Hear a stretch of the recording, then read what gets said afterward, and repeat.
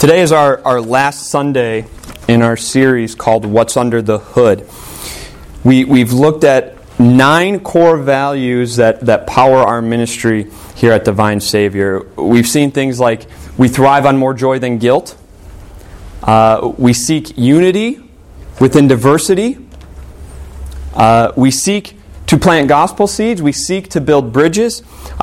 These are just a few of the core values that we looked at over the last 9 weeks. And up until this point,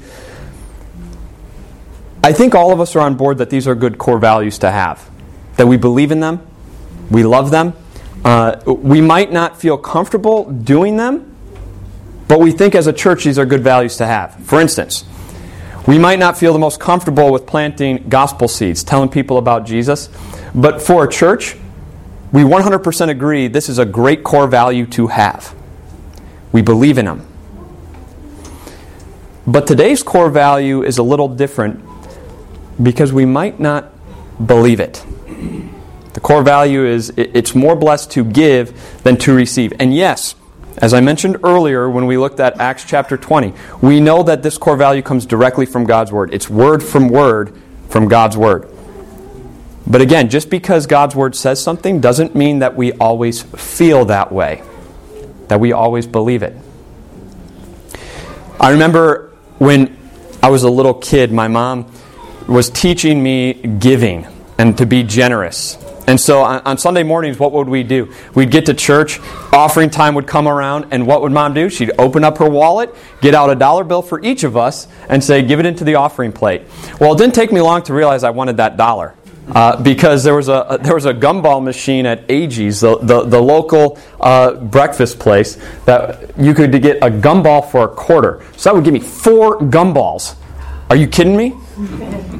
And so as the offering plate comes around one Sunday, guess what I did? I balled up that $1 in my hand, acted like I put the money in the offering plate, and passed it on. The offering plates go up to the altar, and being a kid and not really thinking things through, guess what I did? I pulled out the $1 and started playing with it. Mom sees it, and after the service, she said, you're going up to the altar and putting it in the offering plate. But think of everything I could have bought with that $1. Things don't really change over time, does it? Think of all the things we could pay for if we just didn't give right now. Think of the bills I could pay off. Think of the things I could buy for myself to enjoy if I just wait a little bit to give. If I give later, not now. This is what the Corinthian church was facing in the first century. We're looking at 2 Corinthians today. 2 Corinthians chapter 9. If you're new to the Bible or not very familiar with it, the Bible is one book, but it's actually a collection of 66. It's like a library of books. And in the New Testament, which is dealing with Jesus' life, death, and resurrection, and after, the majority of them are letters written to Christian churches. Two of those letters are to the Corinthian church, 1 Corinthians and 2 Corinthians. And in 2 Corinthians, Paul writes chapters 8 and 9, the longest section on giving in the entire Scripture, in the entire Bible. And the reason he's encouraging the Corinthians to give is because the Corinthian church had started an offering for Jerusalem, the church in Jerusalem, because famine struck, and they went from a well-to-do congregation to nothing, to wondering where they were going to get their next meal. And so Paul is writing to all of his churches and going around and collecting an offering for the Jerusalem church so that they have food.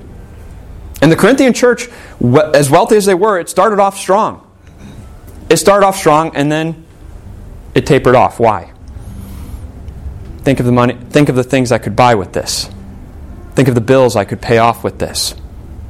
And so Paul writes 8 and 9 to encourage them to finish the offering so that he can take it back to Jerusalem with him. And in chapter 8, he says, do you want to know what our motivation is? Here it is.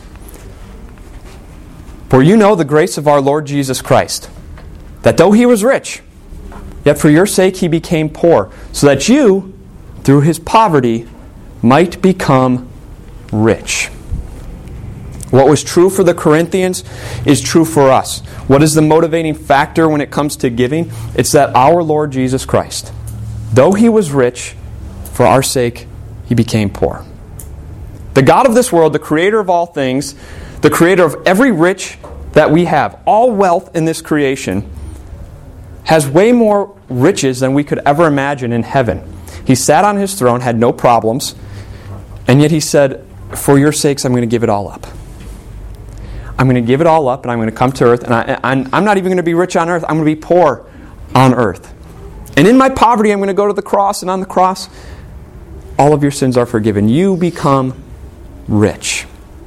Not rich with wealth, rich with heavenly wealth.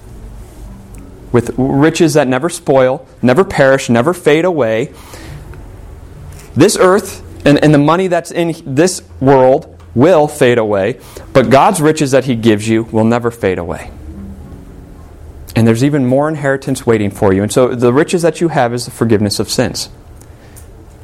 Guilt-free lives. You have the wealth knowing that when you die, it's not it. But heaven is waiting for you. God's home is waiting for you. A life with Jesus is waiting for you. Paul says, these are the riches that you have, and this is what motivates us in our giving. And so he sets the stage, and now he's going to talk about giving in chapter 9.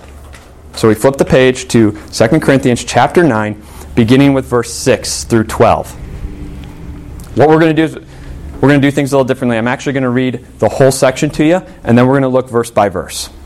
So 6 through 12. Remember this. Whoever sows sparingly will also reap sparingly, and whoever sows generously will also reap generously. Each of you should give what you have decided in your heart to give, not reluctantly or under compulsion, for God loves a cheerful giver. And God is able to bless you abundantly, so that in all things, at all times, having all that you need, you will abound in every good work. As it is written, they have freely scattered their gifts to the poor, their righteousness endures forever. Now he who supplies seed to the sower and bread for food will also supply and increase your store of seed, and will enlarge the harvest of your righteousness. You will be enriched in every way, so that you can be generous on every occasion. And through us, your generosity will result in thanksgiving to God. This service that you perform is not only supplying the needs of the Lord's people, but is also overflowing in many expressions of thanks to God. All right. That is the whole entire section. Verse 6 says this. Remember this. Whoever sows sparingly will also reap sparingly. And whoever sows generously will also reap generously. One of the reasons why it's so hard to give is fear, isn't it? Fear paralyzes and takes away giving. Takes away generosity. And what is behind it? I won't have enough. If I'm constantly giving and I'm never getting, then everything just goes out and I don't have security anymore. I don't have enough to pay my bills. I don't have. And so I rather get than give. But here's your first point this morning. When you give, you get. When you give, you get. And to illustrate this point, Paul talks about a farmer. And he says, think about a farmer. If a farmer has a big bag of seed, and he sows sparingly, he's stingy with it. He throws some in this corner, some in this corner, some over here, some over there. But he's not generous with it. What kind of harvest should he expect to receive? A stingy one, right? But if a farmer is generous and he throws that seed all over the place, what kind of harvest should he expect?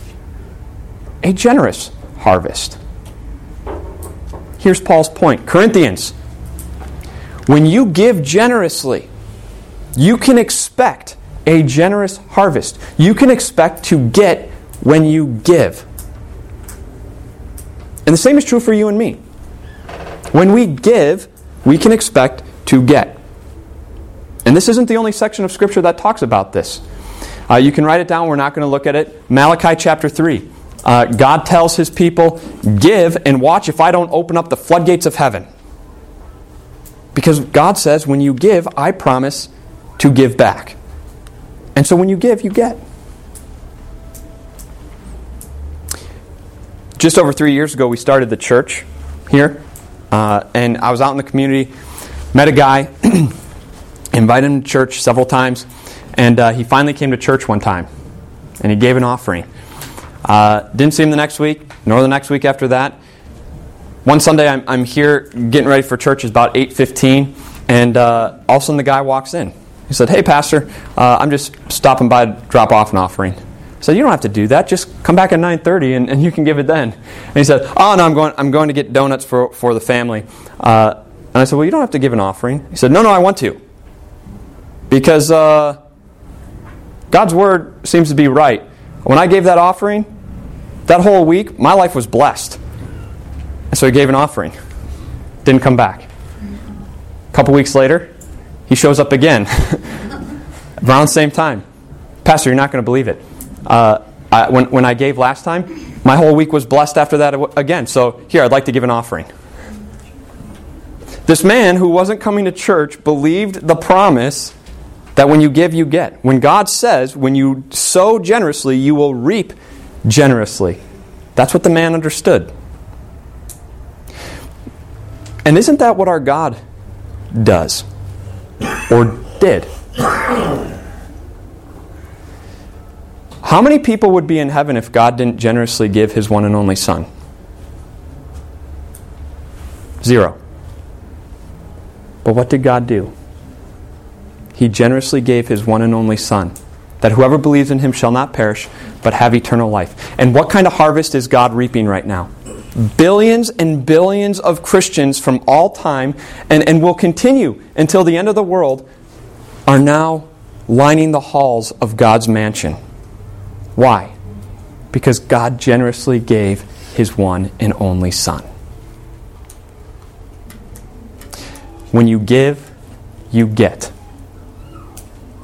Remember, our motivation for giving isn't to get, it's just God's promises that when we give, we get. Our motivation is, God has blessed me beyond belief. Look at all of the riches that He has given me eternally. I want to worship Him through my gifts.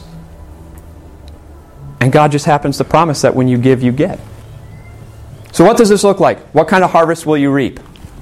It can be all kinds of different harvests, right? Can it be monetary?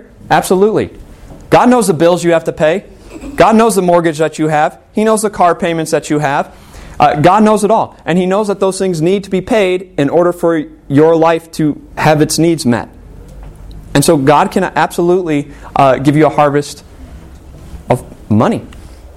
But we don't expect that. Maybe it's a harvest where you trust God's promises more. Wouldn't that be wonderful? If the harvest that you reap is stronger trust in God's promises that He's going to provide for everything you need. Imagine what a life would look like if you didn't worry about finances. And that life can happen as you grow in God's promises. And maybe that's the harvest that you reap. Wouldn't it be wonderful to live a life where you trust God's promise that your sins are forgiven, that you don't have to live filled with guilt, that those memories of what you did in the past still haunt you? Wouldn't it be great if you didn't have to live that way? Maybe that's the harvest that you reap. Maybe the harvest that you reap is better relationships. Better relationships with people here, better relationships with people out there, better relationships with your Father in heaven. Maybe it's just the fact that you grow in more joy in spiritual things. Yes, the world has great things, but God and the things that He gives me and my relationship with Him, wow, that is what I find joy in. Maybe that's the harvest that you reap. Maybe the harvest you reap, you won't even know and realize it's a harvest until heaven. So you see, when you give to Divine Savior Church, you're supporting the ministry here, and you are a partner in ministry. In a lot of ways, maybe we should change the name member of a church to partner, because we are partners in ministry. We're partner in changing people's lives with Jesus, and you're a partner of it. And so maybe the harvest that you reap is able to look back on the counseling sessions that take place.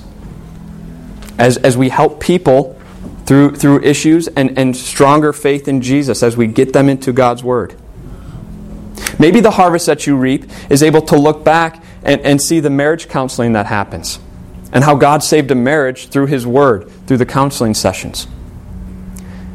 Maybe the harvest that you reap is to be able to go back to a starting point class and seeing someone who's taking the class for the very first time and seeing their eyes open and seeing as the message of Jesus touches their heart and they realize, I don't have to live with this guilt anymore. I don't have to live in fear anymore. Maybe that's the harvest that you reap. One thing's for sure. God will give you a harvest. Because when God promises when you give, you get.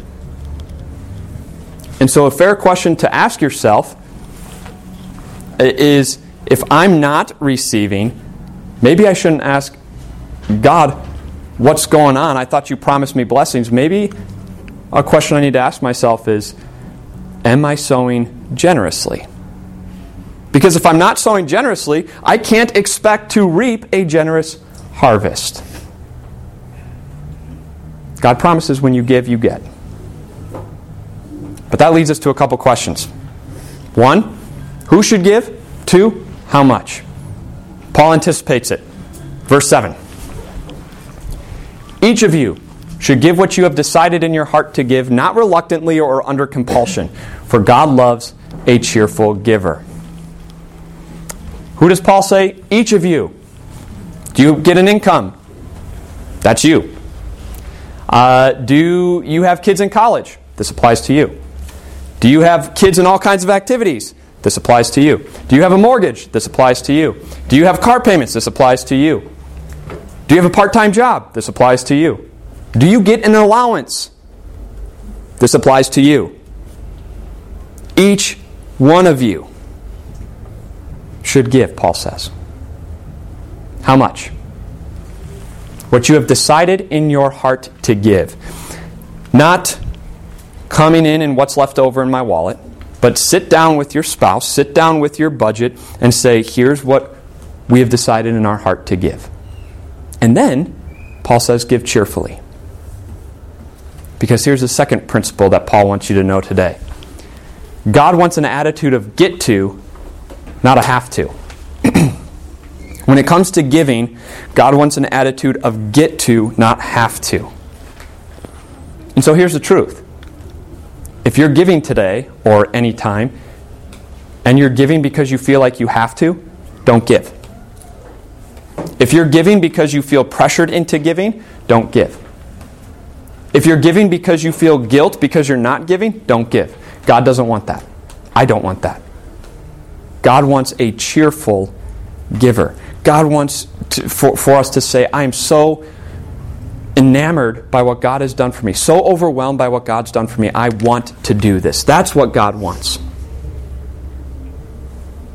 And so maybe you're sitting there thinking, well, Pastor, I'm the exception right now.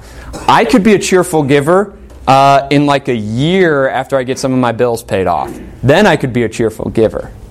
I'm the exception because I've got bills to pay.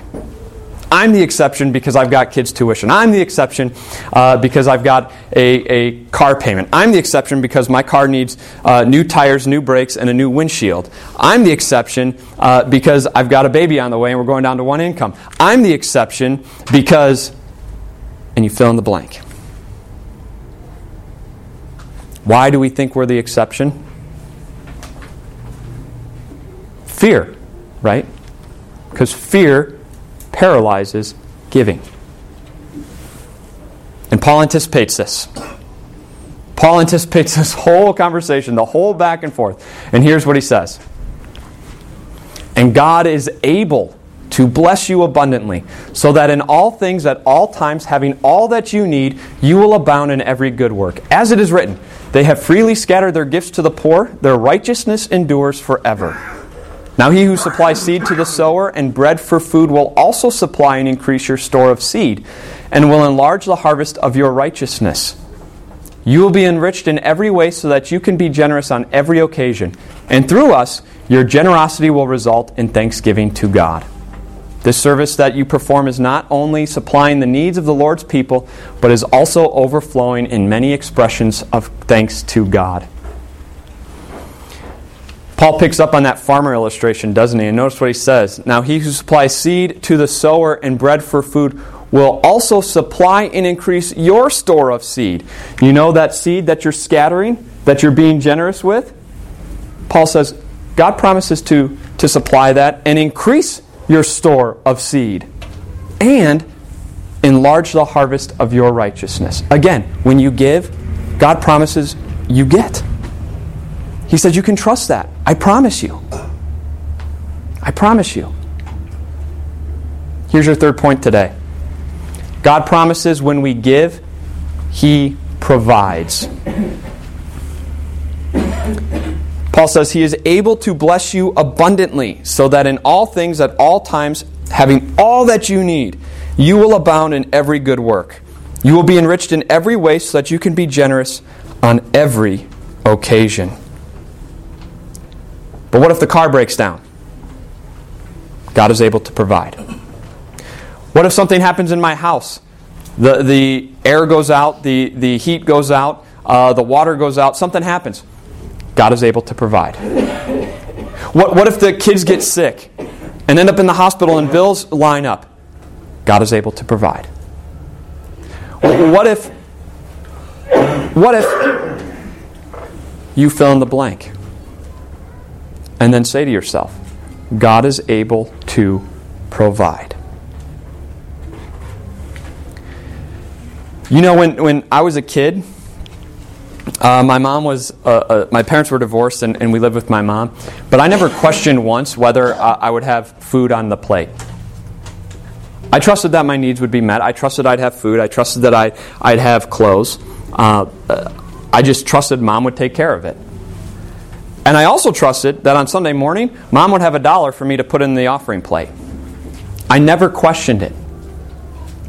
And if we never question human beings, why on earth would we question God? Who is the creator of all things? Who's the creator of wealth? Who's the one who says it's more blessed to give than to receive? Who promises that when we give, He's going to get, or He's going to give? And why can we trust Him? Not only because He promises these things, but He has shown it. Because He has invested so much into your life.